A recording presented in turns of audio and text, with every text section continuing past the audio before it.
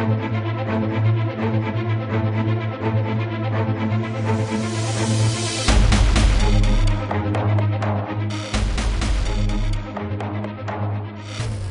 everybody, and welcome to the Season 1 finale Flashcast with me, Lisa Schmeiser, and as always, Philip Mozolak and Tony Sindelar. We are still recovering, frankly, from what I think was one of the strongest season finales I've ever seen. Indeed. Yeah, and you know what? It's one of the few times I'm not mad that it's a cliffhanger, because I feel like that could have actually worked as a series finale if it had to as well. Anyway, lots to discuss, including Barry and his three dads. Barry schooling his past, present, and or future self. Discussions about where all the cows could have possibly gone, and other clues that have been scattered through this episode. So, where to begin? Well, you just brought up something that I didn't catch until the third watching, which was, where have all the cows gone? Yes. Where have all the cattle gone? Long time mooing. Oh, what we completely forgot to do, though, however, is we forgot to do our recap of this episode. Now, I'm going to assume that most of you who are watching know what happened, but at this point, it's kind of a fun intellectual exercise to see if we can bring you in an hour's worth of action in under 45 seconds. I'm not sure who's supposed to do it this week. Is it me? Is it someone else?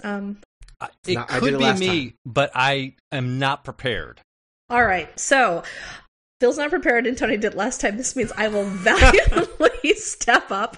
You can do it. I can do it. All right, I have the speed force in me. And that's starting right. 3, 2, 1. Our poor dumb golden retriever, Eddie, turns out to be the wild card, and he plays it to his best advantage. But I'm getting a little bit ahead of myself. This is an episode that centers on Barry and his relationship to his three dads, as Yobard Thawne holds out the very tempting prospect of a win-win deal. If Barry helps Yobard escape back to his own time, he'll get to go back and reboot the timeline so he grows up in his house with his mom and his dad. He never has to live with Joe. He can probably, get to first base with Iris. Everything is copacetic. Barry agonizes. He eventually decides to do it, but when he gets back to his back to see his mom, his older self, who is fighting the Reverse Flash, shakes his head and prevents him from doing that. So the only closure Barry gets is holding his mom's hand while she dies. Meanwhile, the closure everybody else gets is Eddie decides to erase himself from existence, and for all his insignificance, according to Yobard, the most significant thing is his death nullifies Yobard's very existence. Boom, 45 seconds. I would say the only thing that you left out, which, I don't know how important it is in the overall events, but there is a marriage in addition to lots of Star Lab moral quandary discussions. We managed to shim a marriage right in there, before the time travel. So here's why I'm incredibly lukewarm on that marriage. Before we go into the marriage, I have to make a formal apology. David Lohr had a tweet going out to Jason Snell. And it was basically wait till you hear this song. And I kind of came over the back end, thought I was being cute, and basically spoiled it for Jason. So, Jason, I am sorry. That said, I'm really not sure that's the Crowded House song I would use to kickstart a marriage. And how many viewers knew that song? That's what I'm asking. I don't know what you guys are talking about, so... Sorry. Really? Like Crowded House is basically just like a description of a residence that's not meeting fire code to you? That's it? Yeah, sorry. I'll look... Are you kidding me? And the generation gap becomes painfully apparent. Wow, Tony. No, it's all right. You're allowed not to like Crowded House. At least Tony didn't say, "What did they do to that Sixpence None the Richer song?" Because they did a cover of it, which managed to completely drain. I'm bad at music too, but I am not. Right. I am not familiar with a house that is crowded. Yes. Okay, so, that's all right. Sorry. It's okay. No. To get back, so briefly, it's cute how they like to pretend that Ronnie is useful, and Ronnie, go. Ronnie, go flip that switch. Ronnie, look not so confused, please. I really felt like the marriage was kind of wedged in there, and I don't see the point to it, to be frank. One of the things that I thought was more interesting about Caitlin and her scanty characterization this year was the fact that she was actually making progress in moving on and figuring out who she was, independent of, the place I worked for had a horrible accident and my boyfriend ran off with another man because they turned into a giant flame-shooting entity together, and I have to hit reboot. And I thought that was kind of an interesting thing. And so for me, her marrying Ronnie feels like both a step back and a way to set up justification for any future plot developments with her. This is not spoilery, but when Barry was traveling through the Speed Force, we do get a shot of Caitlin completely kitted out as Killer Frost. As Killer Frost. And so this suggests that either she engineers a lab accident, or she loses Ronnie, or her marriage goes kaput in a way that inspires her to take up with Captain Cold in some manner. So, not loving that. Anyway, what I did like, however, and I feel like this leads into the big discussion, what I did like is Dr. Wells overtly referencing Sisko's comic counterpart by, you can see through the vibrations of alternate timelines and all that. And I was like, oh god, here we go. He's going to call himself Vibe, and no one is going to say, really, Sisko? No. So all I know is I would never have even known or dreamt that until a guy named Tony Sindelar decided to throw that out there, and then basically came to life. I'm basically here to quote Wikipedia to people. That's all. That's my main purpose in life and in podcasts. That's not true. That's not true. It beats editing Wikipedia all day. Well, I've been there too. Oh, okay, sorry. But, my hope is, the comics should be the inspiration and not necessarily, the script, the recipe that they have to follow. I think, to me, it would be great if Sisko gets a line like, maybe you can call me Vibe now, and everyone's like, no, not doing that. No, and then Sisko, no, we cannot. And then we move forward with, he is a scientist who has this special power that will be helpful for plot purposes. But he shouldn't get a cape and funny glasses. No, that costume I'm not is ready gross. For that. Or breakdancing. Or I am not ready to see him bust a move. No. Yeah, I really think, let's talk about the episode first, and then we can probably do a little bit of chin stroking about the season as a whole. What I thought was super interesting about this episode, the more I thought about it, was this is perhaps one of the most nuanced and compassionate takes on parenthood I think I've ever seen on network TV. Because we do have Barry and his three dads. And I have to tell you, at one point in the episode, I was singing, he's got one dad, and now I'm sad, because one dad. It's just so sad. But when you think about it, Yobard Thawne, in his own way, looks as Barry and Sisko as his children. And he's trying to convince himself. It sounds like Yobard Thawne spends a lot of time talking himself in and out of his own feelings. And one of the things that comes up is how he's telling Sisko, now, I'm sorry, but you're now set up for a great and honorable destiny. And this is something that he's been obsessed with, because when he talked to Eddie, he's like, oh, you're really not that remarkable, given the line of honorable and accomplished people that come behind you.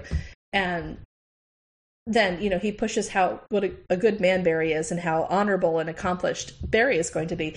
And it's this desperate form of immortality. Yobard Thawne comes off as somebody who really wants to be remembered for his deeds, who really wants to be remembered for having had a great and noble destiny, and he wants that for the people he considers sons. And to him, he's being selfless and wanting that for them, and he doesn't see that actually it's probably one of the biggest acts of ego you could commit is by saying, well, you get to live out my dreams. Enjoy. Yeah, there's some kind of sadness to these scenes, even though it's kind of the deception is gone and he is at his most evil now, or his most villainous. But it's sad because he's still he still kind of wants to have these relationships with his people, and he's like, oh, Sisko, I thought you would understand, and he wants his love acknowledged. Yeah, and sorry, this is goodbye, and Sisko does the I hope I never see you again, right? Yeah. And it's. But I was surprised that we got that. Yeah. But that was really off-putting, though. Why would Sisko empathize with him? There's nothing that would have made that work in my mind. Well, let's see. What we know about Sisko is that he's kind of estranged from his family because he's the black sheep. Mm-hmm. They don't recognize his accomplishments, and one of the things that we know from Yobard is the reason is that he seems to really be hung up on people's legendary accomplishments and their immortality through history. Mm-hmm. And so maybe he's like, well, Sisko's like me, and that I'm theorizing that Yobard was somehow overlooked in some way, or he sees Barry as having glory that should rightly belong to him. Mm-hmm. And so he's like, well, Sisko and I should connect because we're both kind of, third bananas in history or what have you. But what I find particularly poignant about this is his big striving for immortality and his big striving for noble things. He manages to get himself erased out of existence. And his very last words are him desperately clinging to proof that he's still going to affect the world somehow, where he's like, where will you be without me now, Barry? I've shaped your life for so long. Mm-hmm. And this is him hoping that he'll have some impact in some way. It's very tragic in a classic Greek tragedy kind of way, where it's a guy who is striving for accomplishment and immortality, and what he managed to do instead is utterly erase himself from ever becoming. But I was struck by how Yobard is the kind of dad who, you have it so much better than I did, and I want this for you, where it's, God is my witness, I'll never go hungry again. And then you contrast that against Joe, who is like, Barry, I just want you, I've watched you grow up your whole life yearning for a family that was taken away from you. I want you to have that, even though it means that I lose my son. Mm-hmm.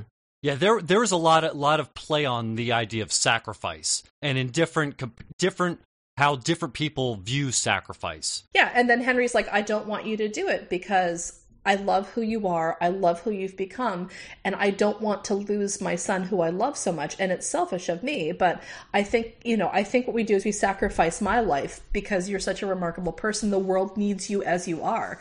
And it was it was a great way to look at how people sometimes approach parenting, as in, well, I want what's best for you, even if it's not what's best for me, or, well, I think you're fine, or I would give anything for you to have what you want, or I want you to carry out my ambitions, and that is the greatest expression I can possibly conceive of my love for you. It's really, and I thought, wow, this is a really nuanced and respectful way of looking at the damage we do or don't do inadvertently to the people we love the most, because our own motivations do or don't get in the way. And it's happening on the CW. We're like, the average age of the viewer is probably like still me, oh God, no, please don't let me get pregnant demographic, as opposed to the, well, here we are, preschool demographic, What is interesting to me is this show has ostensibly been about the lack of a mother in Barry's life, but he's had so many men step up to be fathers to him, and in different ways that range from self-serving but well-intentioned in a way, which is how Yobard Thawne inadvertently comes off, to incredibly self-sacrificing all the way, like Henry 100%, who's like, my life doesn't matter because what matters to me is the person you are now, and that person is good for the world as a whole. That was a great scene. I guess I kind of was expecting it, but kind of not, and it just played really well. And it captured who Barry is, and it's like, I accept you. And I accept the circumstances that I'm in because I want you to be you. Well, you kind of get the feeling that Barry gets his idealism from his dad, pretty obviously. Because Henry, when given the opportunity to, good news, you can have your wife back, you can have your life back, none of this will have ever have happened, all of this will have been erased. Instead, he's like, no, I'll keep this pain, thank you very much, because, Barry, who he is now, and the world as it is now, they need to be here much more than one person's life. And I struggled with that a little bit because, there is kind of the idea that it's not that you are changing the world so much as you are undoing the change that has already been done by a science fiction comic book villain, right? But somebody needed to have that perspective and kind of give that input to Barry. But yeah, it was really neat. This whole episode was a very interesting format for an episode in that it is basically like 30 minutes of them talking about what they're going to do and having a lot of very kind of powerful talk about emotions and feelings and people's relationships and their different ideas on destiny and fate. And then 13 minutes of like everything going to hell. So, well, I do have a little scientician kind of throw in there. You're no scientician, but the one thing that I kind of disputed it slightly was just Barry has never gone past Mach 2. Mach 2 is the speed of sound. Am I right on that? I don't know if that I can look this up on the internet. I'm looking at Wikipedia right now. Okay, I think Mach 2 is the speed of sound. Hold on. I'm looking. Okay, according to Wikipedia, the speed of sound. Mach 2 is like twice the speed of sound. Mach 1 is probably the speed of sound. Yeah. And he's never gone that fast before. There was the quote, he's never gone that, which, to be fair, I think we have heard at least 5 or 6 times throughout the season, right? If there's a supercut of people saying he's never gone that fast before, then I really want to see it. Yeah, and it's like alternating Caitlin and Cisco being like, like you're gonna. I mean, I think in one of the early episodes, it's like you're gonna have to go like really fast to run up the side of a building, and it's like he's never done that before, and then you have to go really fast to run across water. Oh, he's never done that before. You're gonna have to go really fast to run through the molecules of that truck. He's never done that before. Yeah. Spoiler for people who are listening to this episode without having watched any of The Flash goes fast and keeps going faster. Why are you listening? Go watch The Flash. Wow, shame on you. They're listening because they want to hear they want to hear all the dumb ditties we sing. Possibly. Yeah, I don't know, man. It could be a thing. I think people should start submitting lyrics for My 3 Dads. He had 3 dads and one was bad. He's down a dad. But although Tom Cavanaugh is a regular for next year. Which kind of a spoiler, but kind of a spoiler. We don't know what that means, right? We don't. So, like, what I'm kind of hoping we see is that, like, the actual Dr. Wells rolls in all. I just had the craziest dream, and I would like to rebuild because science, and I'm idealistic. And he's like, "Why are you all giving me the fisheye? And why is there a gorilla that keeps calling me father?" And I mean, with the ending to this season, they can literally go anywhere, right? Anywhere. Yeah. Like this is a pure reset. Yeah, maybe. Or not. They really could do anything. Well, there are a That's couple exciting. hooks. There are a couple hooks for jumping off for the next season. One of them is when Barry goes back in time to his house to see, and he's like the third Barry Allen under the roof at that point because there's. I was a little confused by that because I don't think I had understood. There were a couple things that I think I had not understood in that level of detail. And Cisco says you'll be the third Flash there, and that confused me because I guess I had not. So there's the Flash that's fighting the Reverse Flash, and the Flash that saves young Barry, and then the Flash that went back in this episode. I don't think I realized that there were two. There's the Flash who's fighting the Reverse Flash, so that's Flash 1. We're gonna keep Reverse Flash out of this for the sake of argument. I think Cisco is counting Barry Allen as a Flash. Yes. Boy Barry. So Boy Barry. Oh, okay. Boy Barry is Flash number 2. Boy Barry actually sounds like a really weird boy band type appendage. And then Barry Allen, as we know him now, goes back in time, checks out the half-empty aquarium in his room and realizes what's going on. He's Flash number 3, and then he flings the door open because he's getting ready to get in there and help mix it up. And his future self, who's wearing the uniform with the white circle, does a quick And so Barry stays in the room and hears his mother being killed, which is something that he had not heard as Boy Barry. So I think line from Cisco confused me. I thought there was another version of the Flash versus I was misconstruing Flash versus Barry Allen. So there's a Flash from 146 years in the future or whatever, or maybe just 2 years in the future, right? We don't know. Yeah, and then there's the Flash who is from the season finale, and then there's Barry Allen. I don't think you should really consider child Barry Allen as the Flash because he doesn't have any of the properties yet. He's just a human being at that point. What I do wonder about, however, if the murder of Nora Allen is actually tied to why the Reverse Flash loses his Speed Force. Well, I had construed it as if what happens since he's altered the timeline by that point by murdering somebody who shouldn't have been murdered, he gets cut off from the Speed Force, because it seems like that Speed Force is almost like the Jedi Force in that, well, there's stuff you can do that's good, there's stuff you can do that's not good, and depending on which way you go, your abilities wax or wane. So. I wasn't sure if it was a thing so murdering, obviously he's doing things that are disrupting the timeline, right? Yeah. And murdering Nora Allen disrupts the timeline too much, such that he's cut off from his Speed Force. Yeah, that's what I was wondering. And but then he's steering it back on direction by arranging for Barry to become the Flash. I was a little confused because his whole thing was not so much that he was like, I need you to create this wormhole. I thought it was more like, I just need you to exist and create Speed Force in general. Yeah, he basically, that was the impression I got. And then there was that supercut that I watched right before we started this podcast, which is the chronological timeline of events the night that Nora Allen was killed. As, you know, they pull all the bits and pieces from across the episodes. And when Eobard, you know, rolls around the street and he's like, Gideon, what the heck? She's like, you have no Speed Force left at all. And he said, and there's a reference he makes to this latest time jump. So it suggests that either Barry and Eobard are jumping all over the place. And finally he has done something in one of the time jumps that cuts him off from the Speed Force. Mm-hmm. Or maybe there's like a battery that runs low and it's like a phone battery where you can only hit it so much and then you have to recharge. And unfortunately for Eobard, he has to recharge in his magic wheelchair for 10 years or whatever it is. But the fact that the wheelchair was a battery that was meant to recharge him, and the fact that he's constantly checking to see if he can access the Speed Force, my suspicion is that if you get whacked out of a timeline enough, then you're cut off from the Speed Force. And so him bringing Barry online also brings on the Speed Force for him too. So he literally cannot get the life he wants without Barry Allen, who is the thing he wants to wipe out as well. So, it's another great crisis for Eobard. Yep. Yeah. So there's that.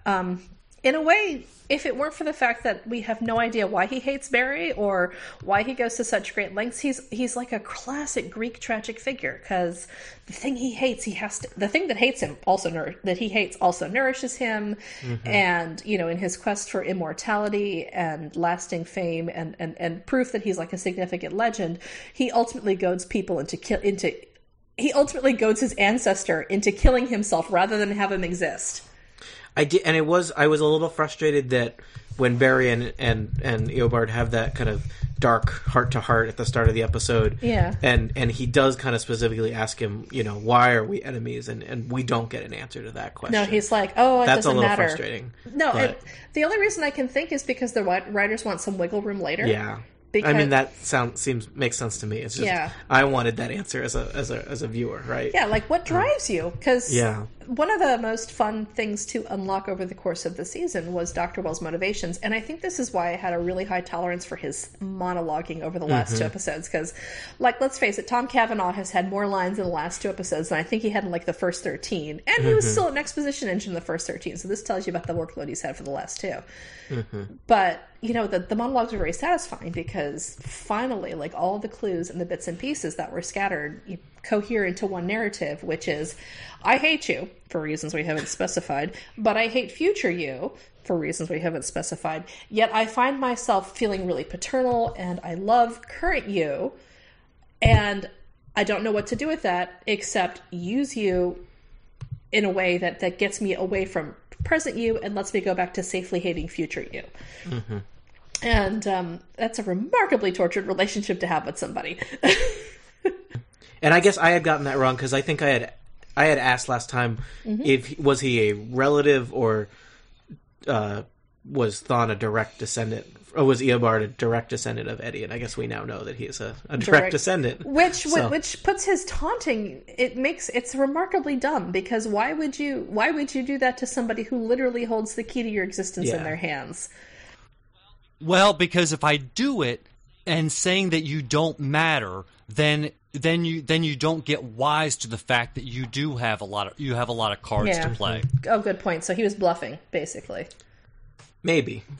Well, it's still a little confusing that, like, he basically kidnapped Eddie for a week and then let him get found out when presumably he has the abilities and superpowered resources to, like, I mean, he could have zipped him away somewhere that they would never have found him, right? Because the thing is if this is the person who literally is the root from which all of your family tree is descended, why are you not going out of your way to make sure this dude is 100% safe, like living in a big plastic padded bubble at some point, and I guess making sure he's got, like, you know, genetic contributions on ice and can maybe. Oh Jesus! But this is that. I'm now imagining Eddie at, like, at the local fertility clinic. Oh, look, $75 is a nice amount of walking around money. But I mean, I guess the only way you could kind of hand wave try and explain it, but I feel like we're doing a lot of work here, is like, he has him kidnapped and he's not taking great care of him, but he's keeping him alive, keeping him from getting killed or killing himself. But then he knows he's going to go back, and he doesn't want to leave him somewhere that no one's going to find him for a month while he starves to death. So he's got to get him out of there. But it feels kind of arbitrary, right? Because he took Eddie out of the picture for one episode to have spooky basement conversations with him, and then just hand him back over, and mainly, I guess, just to psychologically torment him. I don't know. I mean, there is still that. Yeah, the why did he bother kidnapping him thing just makes almost no sense to me. Unless, again, there was this whole idea, like, Eddie meeting Iris and what a coincidence that was, and that was basically a coincidence that the Reverse Flash kind of accidentally brought about by having and the fact that Eddie's fate is tied to his. Maybe he was trying to nudge it back in that direction. Maybe he thought the way to guarantee something was to happen was to psychologically manipulate him, but it's unclear. I mean, either crazy mastermind or sloppy plot point. So I don't know. You be the judge. Yeah. Speaking of sloppy plot points or possible hooks into future things, you notice how Eddie's body gets sucked into the wormhole? Yes. That can't be good. No, it cannot. That's villain origin story in like all caps, bold, blinking red text. Okay, so now that I didn't see it as that necessarily. I just saw it as a way to bring him back to life, perhaps. But didn't we all kind of, in a way, for most of the season, thought Eddie's something's not right with Eddie. He could end up being the Reverse Flash or something, and so it seems to me if Eobard's dead and erased from existence, if you get put into a singularity that with Speed Force getting swirled around it, possibly we might have a new Reverse Flash. Possibly. Eddie is only mostly dead, and when he comes back, he's kind of crazy and spawns a line of crazy Reverse Flashes. Yeah. I feel like if you tried to kill yourself to save the universe and it didn't work, that would have lasting psychological impact. Also, I don't know if this show is quite of the your sacrifice is in vain. Like, that seems like an Arrow move where you have like Merlin or Ra's al Ghul going, "Oh, your sacrifice is in vain," and someone's all, "No!" and looks good shirtless.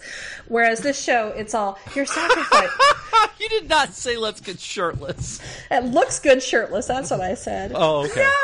No, and their pecs glisten with grief and.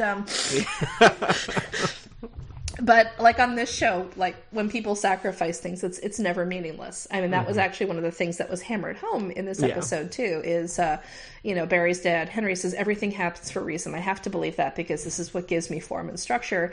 And you wouldn't be the magnificent person you were if you hadn't been affected the way you were. And Joe says something to the same effect almost, where he's like, "Well, I got to have you as a son, and I have loved it, and I'm sorry it happened, but I'm not sorry I had the experience." And this show has always been about looking for meaning and trying to find a greater good in stuff like that. And if it's, and if your meaning, your greater good is that you're now an insane supervillain, that's kind of contrary to the ethos of the whole show.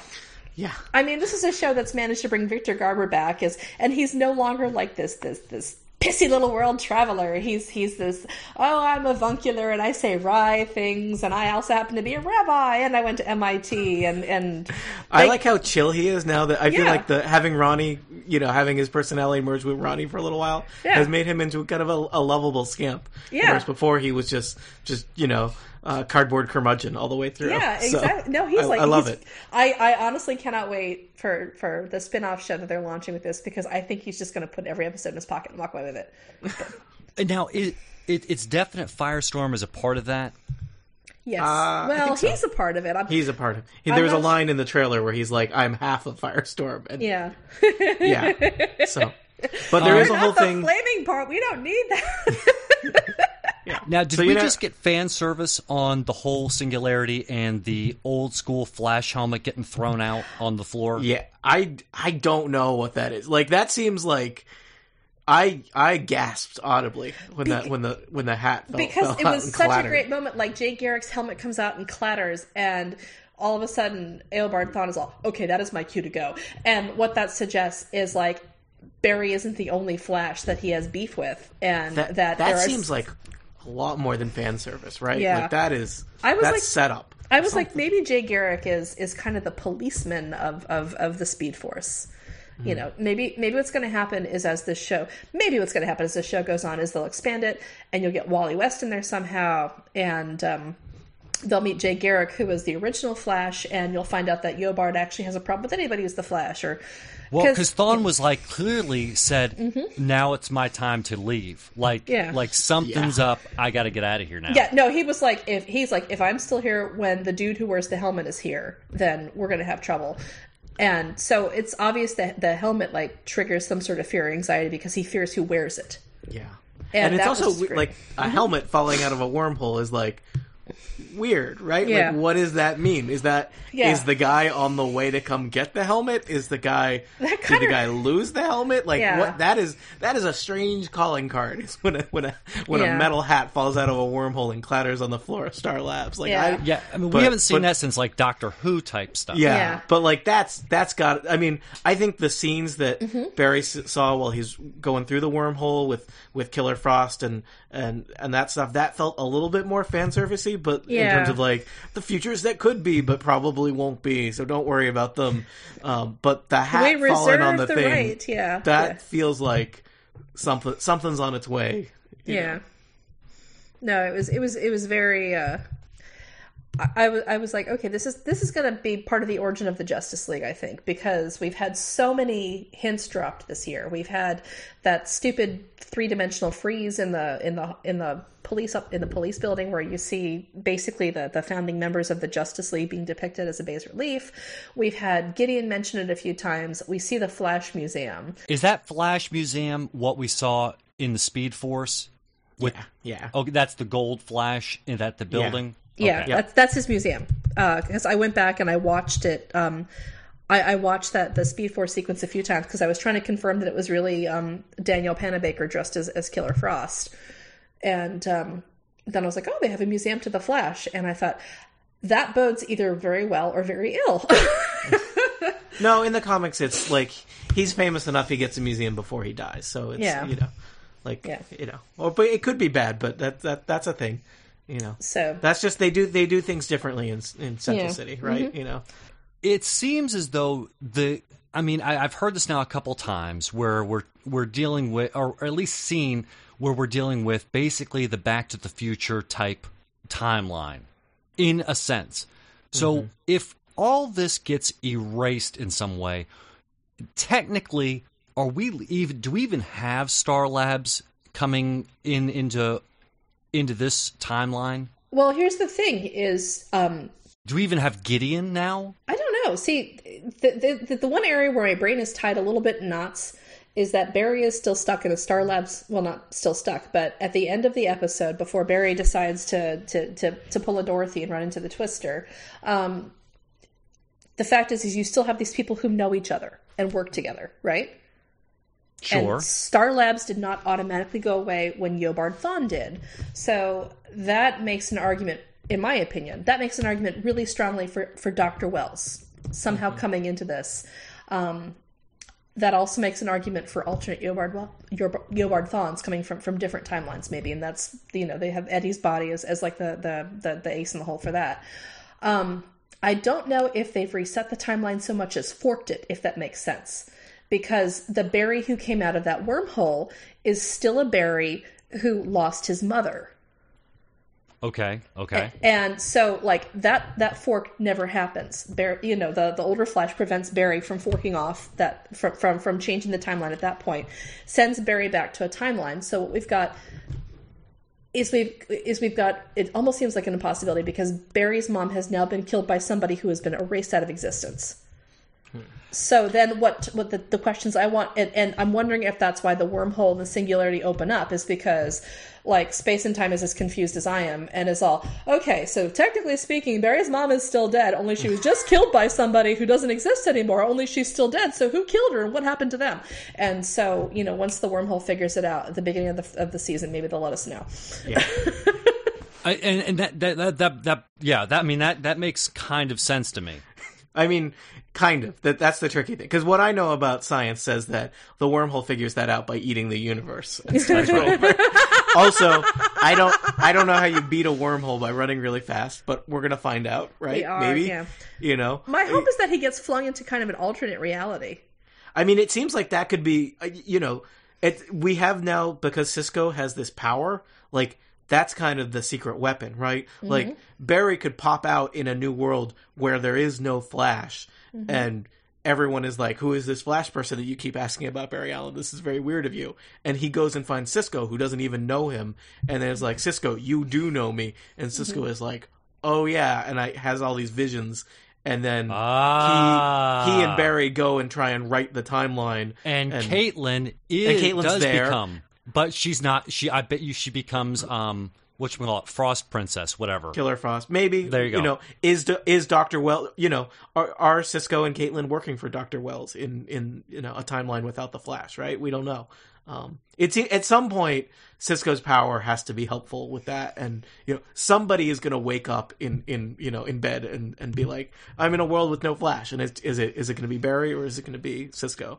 But something like that has to happen. They're not going to do that all season. Have him in a parallel timeline. So. Every episode, that would be great. I would watch that show. I would love Just it. like for a while, I thought that the show was going to be Cisco gets killed in every episode, because that seemed like that was a trend for a bit. Every episode, Barry wakes up in a new multiverse where there's no Flash. Like this one, everyone's cowboys. And even if they keep robots everywhere. Keep him on the outskirts. Yeah. Look, I will fully appreciate if they decide to go. Basically, season 2 is yet a complete. It's basically another season 1 where all these things, except this time Barry's kind of leading the brigade, and he's got to get Wells on board. Yeah, that'd be great. If Barry had to recruit Wells, and Wells is all, wait, I'm sorry, somebody sucked out my face and killed my wife and did what now? Guys, what if this is all like a backdoor into a Quantum Leap reboot? So, oh. Now, how did Barry Allen get his powers originally? He was experimenting with chemicals, and there was a lightning storm, and electricity plus chemicals equals Barry. Yeah. Well, it was a different era. What I didn't like, actually, they set this up in era. What I didn't like was, Barry Allen used to be chronically late and slow, and people made fun of him for that. But they did kind of set that up in the Arrow episodes where they introduced Barry. So, But no, it was a phenomenal episode for so many reasons. I felt like they did right by Iris and Barry, where like he had finally come to grips with the fact that, well, our window closed and it is what it is, and it doesn't matter because I have a bigger job to do. And I like that Eddie was like not overtly punching Barry in the face, but was like, all right, see you later, go run.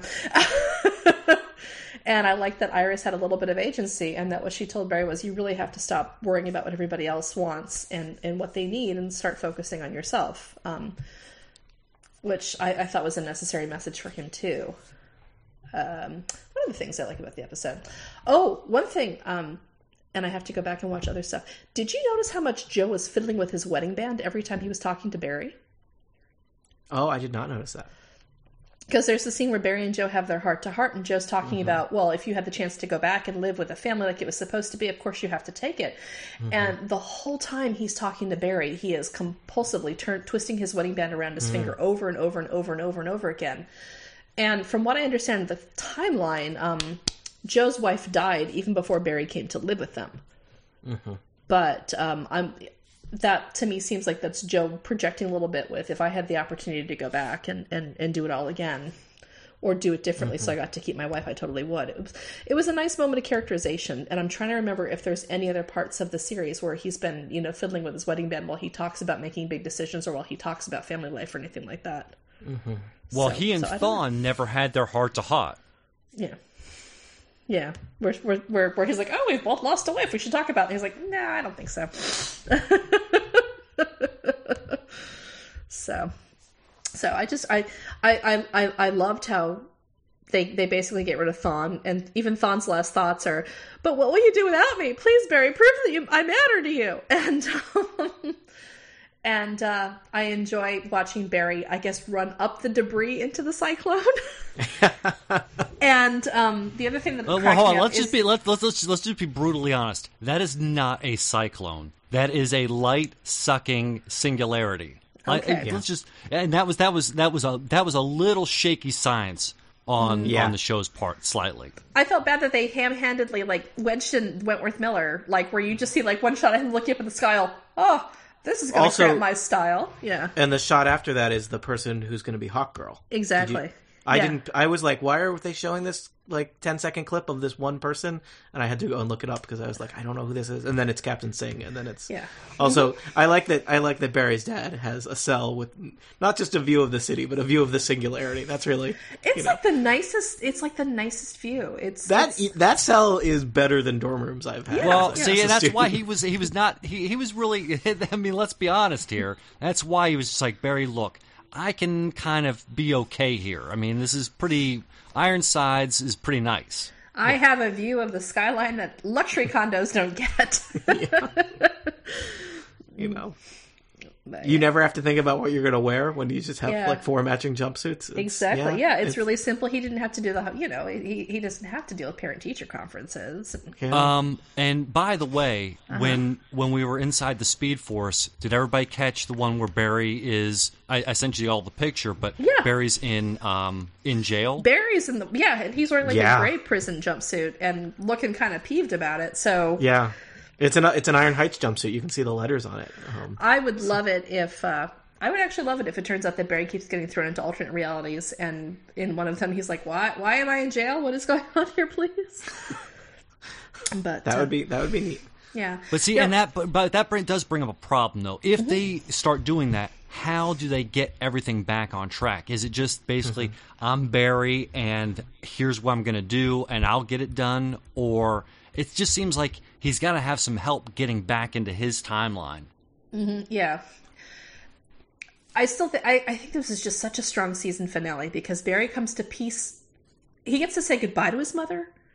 Even if the 5 minutes before it are absolutely horrible when he hears her getting stabbed and has to hold his dying mother, he gets a chance to have closure with her in a way. And again, so freaking generous because he lies about how my dad is okay. I'm okay. We both love you so much. And, he tells her what she needs to hear. Yeah. That sound effect of her getting stabbed. I feel like they didn't need that. That was a little too much for me. Yeah, right? that was a little meaty for how a butter knife kind of goes in. I feel like that was a little too slasher movie for me. But yeah. But at least they got their chat. And it's still there, and that I hope that in the series we get to see, because at some point future Barry, he'll have his new suit, so we'll know it's time, or at least possible, is going to decide now is the time to go back and do my destiny of chasing down Reverse Flash, which suggests to me that though we have seen him disappeared and we know that the actor is coming back, that he's not gone as a villain, right? I mean that story is not wrapped up, and Barry, the Flash is going to be dealing with him for a while to come. Well, the whole point to the Reverse Flash is he's always there, and they make a lot of the comic book mythology is you kind of can't have the Flash without the Reverse Flash. It's just one of those it's one of those paradoxes, and I think this show is going to set us up for serious agita and angst next year when there is a new Reverse Flash, and it's somebody whose identity hits close to the team, or it's somebody who comes out of nowhere and everyone's like, "What? I thought we settled this," but. Given and this is the... Eddie has been sucked into a Speed Force wormhole. If he can come back, if he can be not dead, you could imagine that he could have, Speed Force magic powers now too, right? So it seems like he could be, a a Reverse Flash. He could also be a new Kid Flash, even though he's, a little bit older. Yeah. So his destiny is not yet written. What I'd like to do is just brief thoughts on the season as a whole, like what arcs that you've seen, or what you found particularly satisfying, or what you'd like to see more of next season, what they did right, what you're excited and what made you excited to keep coming back and watching this, because we've spent a lot of hours talking about this show, so clearly we've thought about it, and I'm curious to get everybody's impressions of how the show has how the show has either unfolded or shifted subtly over time, and what they've done right. Assess the season for me. Phil, you go first. Okay. All right. I think for me to say, I think it's easier for me to compare, like, let's say Arrow, which I had been watching for some time now. Obviously, the fourth season, whatever. But I think what really carried it for me was, honestly, I really like Barry as a character. In some ways, he's very much a white bread kind of guy. He doesn't have a whole lot of darkness to him, other than, okay, yes, my mom was murdered and my dad's in jail. He's very much, for something that, it didn't really, doesn't make him very deep and dark, and he doesn't brood over it. He actually accepts it, and it's a part of him that he motivates him to do good things, and good in a way that's counter to the way Arrow does it. Arrow has a very, a complete, they run in parallel lines, but in very, it's much more brooding and sulky, in some regards. And I feel like Barry is somebody that I can, relate to in some capacity, if that makes sense. Like, he doesn't seem like somebody that's, rich and, impregnable. He's very much accessible as an individual and as a character. And I think that's why I've enjoyed the show so much. And it's like, and, quite honestly, I can watch it with my girls and they get it. I mean, we had a huge discussion on black holes and time travel this last one, which, for third graders could be a little tricky, and for 40-year-olds it's also tricky. But it led to some interesting conversations that I haven't been able to get them involved with in other shows. Yeah, well, I'm not watching this with the 4.5-year-old. Sorry. No, although we have had some interesting conversation lately, because she's very into girl superheroes, and so this lets me segue into, I think, my only big criticism of the show this year was, I've said it before, I think the Flash has a woman problem. It definitely had an Iris problem for a while. It didn't give her a whole lot of agency. It made her literally the only person in Central City who didn't know Barry was the Flash. She didn't seem to have much motivation other than popping on the scene so that Barry could have cartoon hearts popping out of his eyes. And I think the writers did a great job of correcting that in like the back 5 episodes. But we still have a little bit of a Caitlin Snow problem. And I would really like to see it be not just Barry has 3 dads, or Barry has 3 dads and a science bro and a science lady friend who does science with him. It'd be nice to see there be a little bit more. It'd be nice to see the women as more fully fleshed out characters on this show. With this, one of my quibbles with this episode, and I really liked it, but we have the Dr. Stein character kind of shows up, and they just kind of slot him right into what Dr. Wells would have done, where, like, he is the head science guy. And I even, I kind of cringed when he runs his calculation, and then he runs into the room and he's like, if this goes wrong, there'll be a singularity. And they give Caitlin the what's a singularity line. And it's like, do you or do you not work at Star Labs? Yeah. It's like, why did, I know that is for the audience, for the people who don't know what a singularity is, but why did you have to give her that line? That. Or if Cisco says so, it's a singularity. Big freaking deal. We had one last year, and he's like, no, you don't get it. This is not the pet singularity you use to warm up your pizza, or this is the singularity. This whatever. I think the reason Caitlin actually became more of a problem over the course of the season was she was interesting when at first she was somebody who was, I'm here for the science and I have a lot of hurt I'm carrying around. And then when it seems like she was unbending and she was connecting with everybody on a more personal level. And then it starts in with the dumb flashback episode where, oh, that's Caitlin. She's supposed to be a doctor, but she spends most of her time with her tongue down Ronnie's throat. And all of nearly all of the attempt to give her color has been, this is Caitlin and how she relates to some dude, and not, this is Caitlin and we need to explain, why she might relate to the dude. The fact is a man has deemed her appropriate for paying attention to, and so this is how she develops as a human being at long last. I think and she's a doctor, for Pete's sake. Well, I mean, really. Yeah. And I think the most gratifying moments of the series in the season were when you see that she and Felicity have like a left brain lady society where they hang out and talk and they have a good time together, and where she and Iris begin a little bit of solidarity. Just can you believe this? I feel like they really don't, either they don't know what to do with Caitlin, or they're like, well, we have to have a girl because contract diversity, and they didn't write for her or think of her as a human being. Because one of the things I did find tremendously satisfying was watching Cisco turn into a real boy over the course of the season. I feel, because in the beginning we had a whole section, shut up, Cisco. And over the course of this season, we got a little bit more background as to why he's such a puppy dog and why he's made like Science Family. And you're right about how Victor Garber gets slotted right in because these guys all clearly crave having an older paternal science man steering things, which is why I think it'd be fascinating if next season Dr. Wells comes back and they're all looking to him for that, and he's like, look, I am a newbie here. I hate how half of you are side-eyeing me and the other half are expecting me to solve everything. I'm really not the guy that you think you're new. Because that would be really interesting, stepping into a role where people already have this impression of you that's completely wrong, and then yet they're going by it. Anywho, Cisco. Well, and then they gave Cisco powers. They've given Cisco powers. Mm-hmm. So, and then now Caitlin, quite honestly, I would actually kind of like it if maybe they did give her powers and maybe she does become kind of a nasty Graham.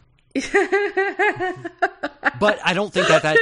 But I think Nasty Graham would be like an excellent octogenarian of supervillain. Like, right, they basically like take down all of Central City's internet access by forwarding 1,000 emails about cats. Right, but that actually is counter. But even setting that up is counter to a positive situation to what you're describing, because now you've made her not an empowering hero. You've made her basically, you'll end up making her a dull villain. Yeah, and that's who will be defeated.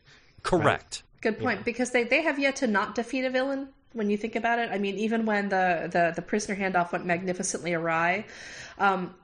We already know Wentworth Miller is getting moved to the spinoff, so Captain Cold is really not going to be around to bother them for that much longer. I think we're going to see him a bunch. So I mean, so it is worth noting again to kind of metagame. The spinoff is going to be between there's going to be it's going to be short. It's not going to be a full 23 episodes, and I think it's going to be it's going to air during the season break when they, or not the season break, but when they split the season, right? Mm-hmm. So we're going to get the first half of the next season of Arrow and Flash. Mm-hmm. They're going to go on break, and we're going to get Legends of Tomorrow, and then that's going to air, and then that's going to finish, and then the Flash and Arrow are going to come back. So my hope is we'll get more Captain Cold, but I feel like they're setting up for we're gonna get a lot of the Rogues. So in weird mix and match combinations, with Rogue in. I have to wonder though if it's going to also bridge like that gap in there. Like basically they're kind of they're going to continue on, maybe indirectly, a storyline that will have kind of cliffhangered off of. Mm-hmm. Yeah,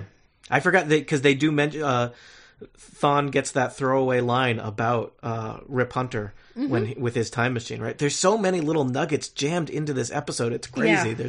There's the hat. There's the line about Rip Hunter. There's the all the scenes in the Speed Force. It's crazy how much is jammed in here. No, and we're going to be chewing over it for years, I think. Yeah.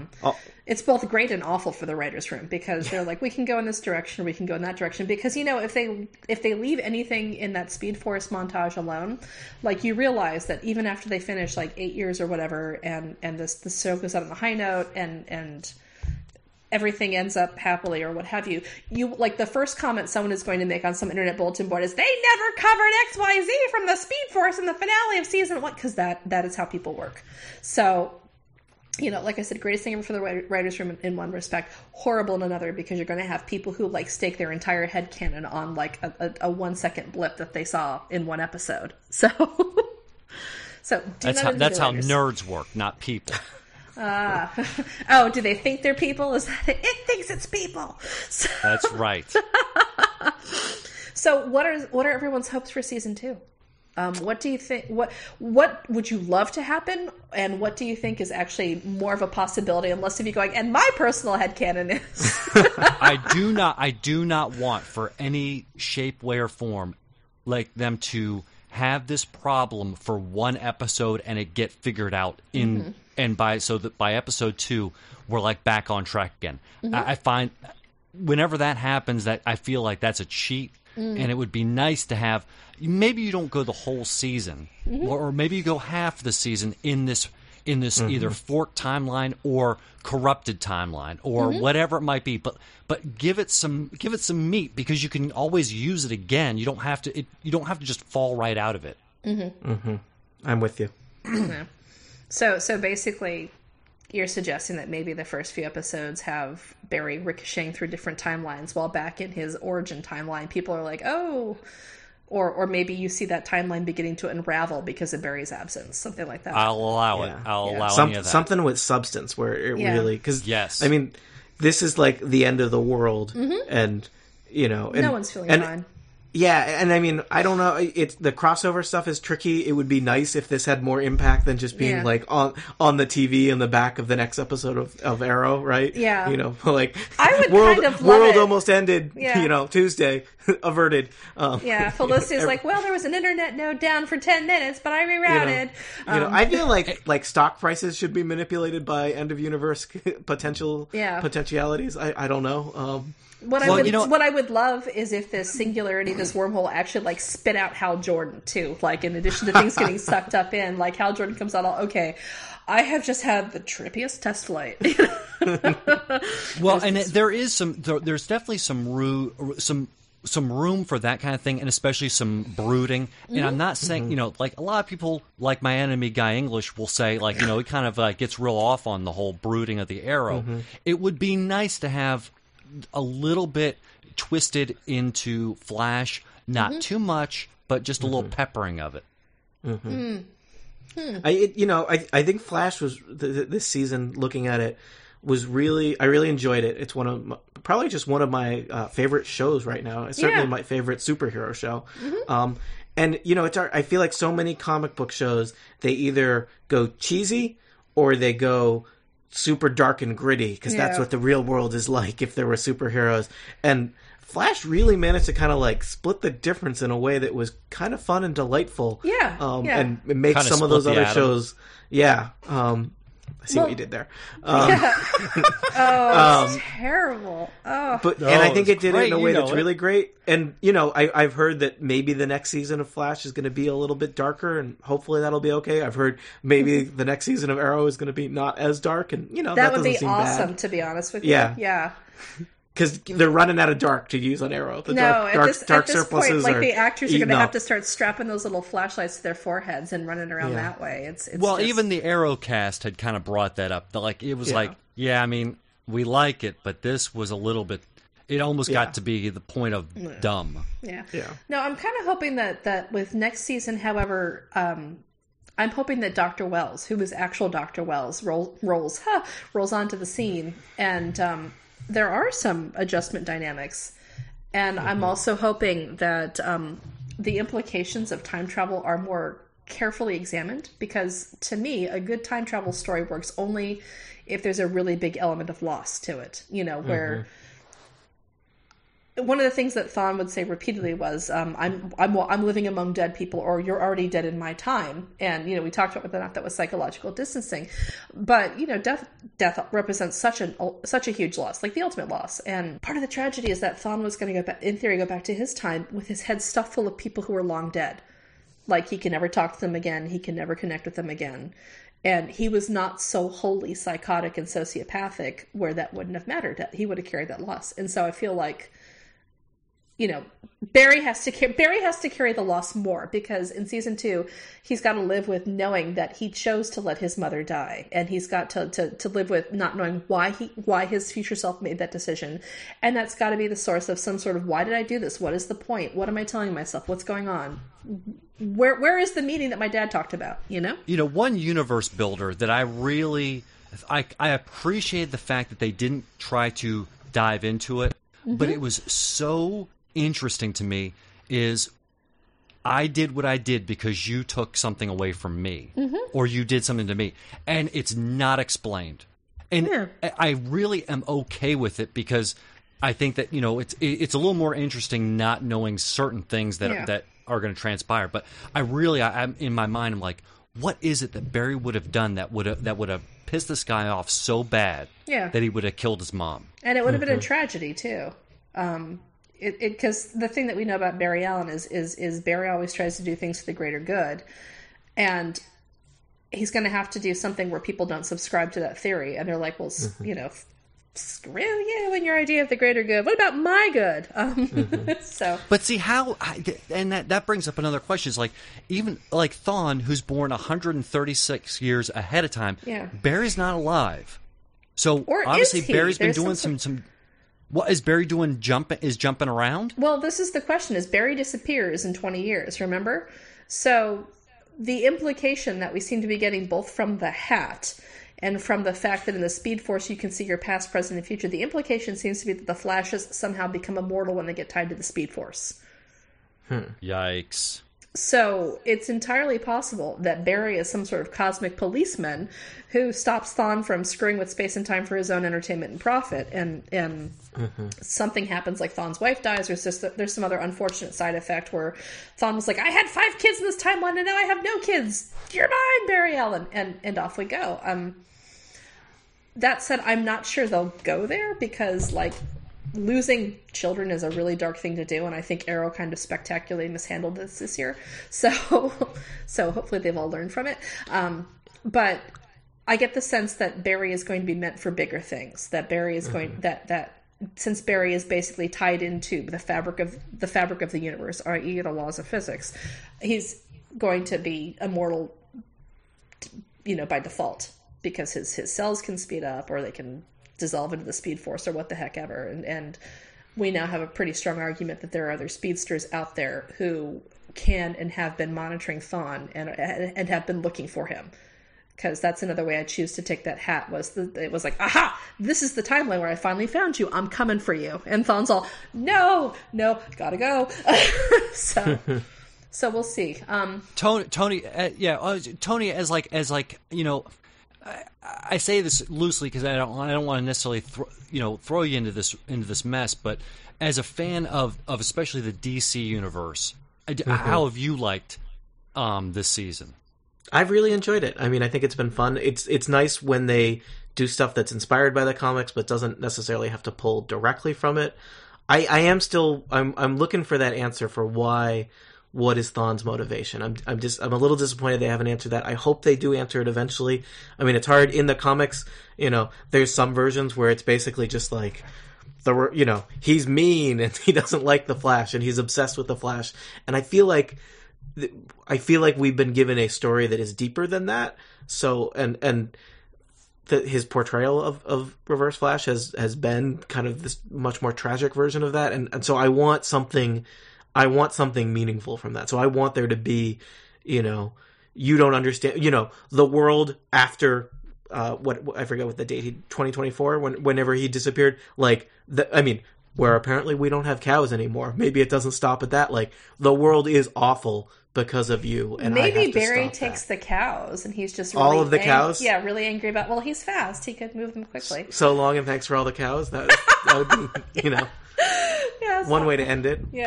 But I mean, I want him to have a motivation other than just I am mean. And, and ruthless to return to my own time, right? No, there's the one thing that they doubled down on a little late in this arc was because a lot of the early episodes were, I am the mastermind who comes in the stinger, and we learn to mistrust me because of that. And you don't really get the sense that he's burning to return home until like the last few, when he's like, God, I am just so tired of this, where you people still use the internet with wires and you know. But like I said, any good time travel story has to have some loss, and we didn't get a full scope of Yobard's loss, and I would like to actually see that. And I'd like to see Barry grappling with the tremendous sense of loss too, because this is now like the second time in a row he's had to deal with seeing how timelines diverge. Because there was the whole tsunami he diverted simply by, you know, changing time, and now there is the my mom is still dead, and I got to hear it as a grown adult in nightmares that will haunt me for the rest of my life, thanks to my stupid future self saying no, don't do it. So. And we still, I mean, did we ever really get a major fallout from him preventing the tidal wave, right? Like, that never kind of came around again. No, it seems that Barry bore like, the majority of that. We need to have some, I mean, I guess things have been really busy the last few episodes since then, but there it seems like there needs to be some reason that, you know, going forward, now that he can travel as fast as he wants, that, like, he doesn't just time travel to prevent all major calamities, right? I mean, because that doesn't work for a TV show or anything. Well, that would be awful, because then, wow, that would be just such a nightmare. People are like, why didn't you prevent this calamity? He's like, look, I'm only one speedster. And they're like, you are a speedster with infinite branching. But like I said, I really hope we see more of Barry grappling with the sense of loss. I would like to see Caitlin's character rehabbed a bit. I'd like to see Iris continue on her arc towards becoming more awesome. This may or may not ever happen, but, you know, Wally West's whole origin story is that he's related to Iris.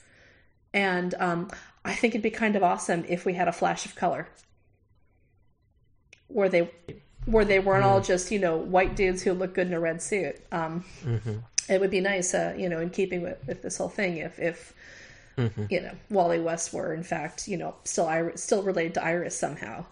And I wonder how they do that dynamic, right? Because I mean. Barry Allen is kind of, I mean, he's kind of younger than your normal Flash, right? In that he's this young guy. Yeah. So it's so what? How young do you make Kid Flash? Because you kind of want that dynamic of you know of young and versus seasoned. Yeah.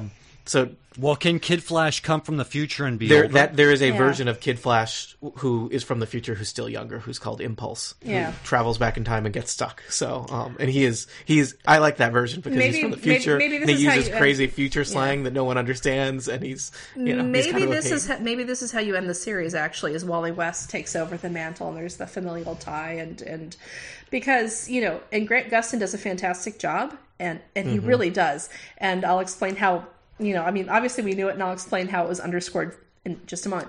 But at some point, he's going to get really tired of you know, eating no carbs and running his guts out on a treadmill, and he's going to be like, "Look, man, I'm in my 30s. I really need to slow it down." And they'll be like, "Okay, it's time to wind down the series, and let's bring in Wally West." Anyway, the reason Grant Gustin's casting is perfect and great and awesome is because he actually physically looks like somebody who runs really fast. He does. You know, I mean, he even looks streamlined from the hair. And when I finally got to see Avengers this week, like the first time I see Pietro, and they're like, "Oh, he's super fast." I'm like, no, he's built like a fullback in the English Premier League. There is no way this guy is capable of running anywhere except maybe to get a beer. Immediately. But he's wearing a tracksuit. Don't you understand? That means that he's fast. No, that means he's from New Jersey. Or he's from New Jersey, really lazy, and you know, like he's still working on getting a job, but he's living in his mom's basement, and it's okay. Yeah, because he's got Jim Tan Laundry, and it was just like this, and. The actor's a good actor. I've seen him in other stuff, but I was like, if you're going to cast for Pietro, you really need to cast for somebody who can come off as convincingly speedy. Like, Evan Peters is kind of wiry, so it worked. Grant Gustin looks like he could turn sideways and slip through like a track competition, and he'd be fine. And then you have, you know, this Aaron Taylorwood? Yeah. And I'm like, no, he's capable of like a light jog, and then he'd stop after 5 minutes all...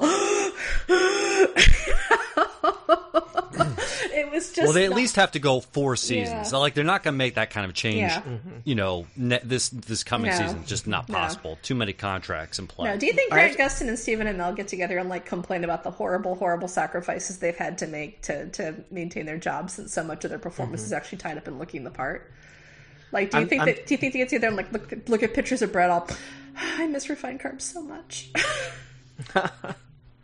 I was thinking back to like way back, I guess back in September when I watched episode 1 of The Flash, and how kind of blown away I was by that. Yeah. I mean, I think I'd seen the trailer, and then the trailer looked so exciting, and I was like, it's a trailer for a TV show. They can put all the exciting moments for like the whole season into 1 minute and a half thing, and and it's like, and the trailer was actually just a trailer for episode 1 with him fighting the proto weather wizard, and the whole show it feels like, it does not feel like we've just watched one season. It feels like there's been so much. Yeah, and they pack so much in, even when it feels a little episodic. And it's like I think they did a great job with making kind of the villain of the week is sometimes the B plot and sometimes the A plot, depending on what they're trying to do. Yeah. I was wondering if they were going to do some kind of mechanic with Arrow where they have got the flashback, and in some ways it's, you know, it was kind of bold of them to not try and follow that formula, but I think it's worked out really well, especially since sometimes the flashback arcs on Arrow are more exciting than other times. Yeah. The flashback stuff. Oy. Yeah. Yeah, it's now, unless they go with flash forwards, now that would be cool. Oh my god, that'd be great. You'd have to do them really carefully. I hope they all mention cows.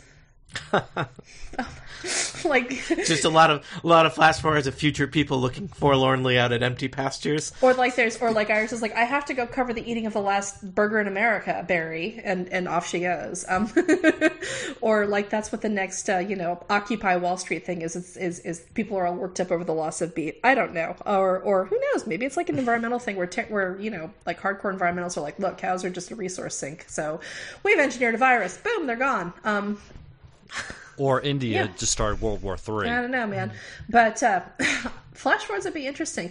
And I agree. It's like this has been a great season, and there's been a huge arc, and it feels like 2 or 3 seasons kind of packed into one in a lot of ways. Because the reveal on Wells was really fast. Like in some shows, it would be 2 seasons, and then there would be like a big event. And no, here it was just like they hit the ground running, as it were. And what's more is I realized that this episode was technically a cliffhanger because Barry's running into the singularity. But honestly, I feel like if you wanted to stop watching after this season, you could be satisfied that like you had been taken on the hero's journey, because Barry has like had some growth, he had some catharsis, and he's kind of moved on to like the next level of awesome. And you're kind of reassured when he goes into the singularity that whatever happens, like he's 100% at peace with it in his head, and he's going to take care of business because he's Barry Allen who takes care of business. I just really like that they managed to, again, split the difference between it's the kind of cliffhanger you're like, oh, I can't wait to see what's next. And, well, if I never see what's next, I'm still pretty happy with where Barry ended up. He is basically a fully trained up superhero now. He doesn't have everything locked up, but look, I mean, the guy can go Mach 2 now, so I'm feeling pretty good that he's kind of got all his powers straightened up, and he's ready to take it on, like whatever it might be. Yeah, no, he's set. He's had the hero's journey, and in many ways he's probably the most well-adjusted of the bunch when you think about it, because he's made an effort to be that way too. So, so this has been a tremendous amount of fun. And I feel like we've kind of said everything we have to say before we start getting repetitive or critiquing outfits or something, which is not our jam. I believe we are all going to be on the massive crossover incomparable episode that records in a few days, where we talk about the state of comic book shows over the TV season. So we'll have things to say about Agents of S.H.I.E.L.D. and Constantine and Gotham and their own Flash. So those are 5 that I can think of off the top of my head. I'm not sure if we're going to get to Netflix or not. But the point is... Oh, it'll come into play, guaranteed. Oh, man, don't tell me I have to marathon things now. And then after that, we have been kicking around some ideas internally as to whether we should go ahead and backfill in the first 10 episodes, since we... That might be a fan's choice. Yeah. So, you know what? I'm going to actually take this to Twitter, and I want to hear from you guys. You can either email us at The Incomparable or tell us on Twitter. My Twitter is at L Schmeiser. That's L-S-C-H-M-E-I-S-E-R. let us know. Would you like us to go ahead and backfill in the first episodes of The Flash that we didn't get to because we were too busy filling over Sons of Anarchy? Or would you like us to tackle the John Wesley Shipp versions of The Flash?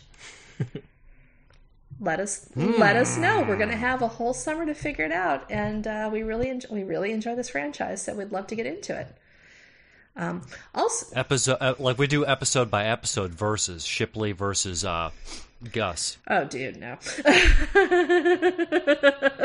Anyway, let us know if you'd like us to backfill in. If we were to do the episodes that we missed thanks to our Sons of Anarchy fandom, what we would probably do is we'd fire off a spoiler horn at some point too, or a spoiler and speculation horn, where we talk about how this episode fits into the arc of the overall season, since we'll have the benefit of hindsight. So that is either a bonus or a drawback, depending on your point of view. We'd love to hear more. We'd be looking at it from the future. Yes, it would be like the Speed Force of podcasts. I want to thank everybody who's taken the time to listen and to tweet with us. It has been such a pleasure engaging with you guys on this show, and I look forward to doing more in the future. Thank you so much also for letting us know you're out there, because it gives us extra motivation to do this every week. And I also want to thank Phil and Tony, because it has just been one of the highlights of my week consistently to sit down and chat about a show I love with two people who are so smart and so funny and so well engaged about it. So, with you for the last time this season, I'm Lisa Schmeiser. My name is Moz. I'm definitely not the brains of the operation. Good night, nerds. I'm Tony Sindelar. Rod forever.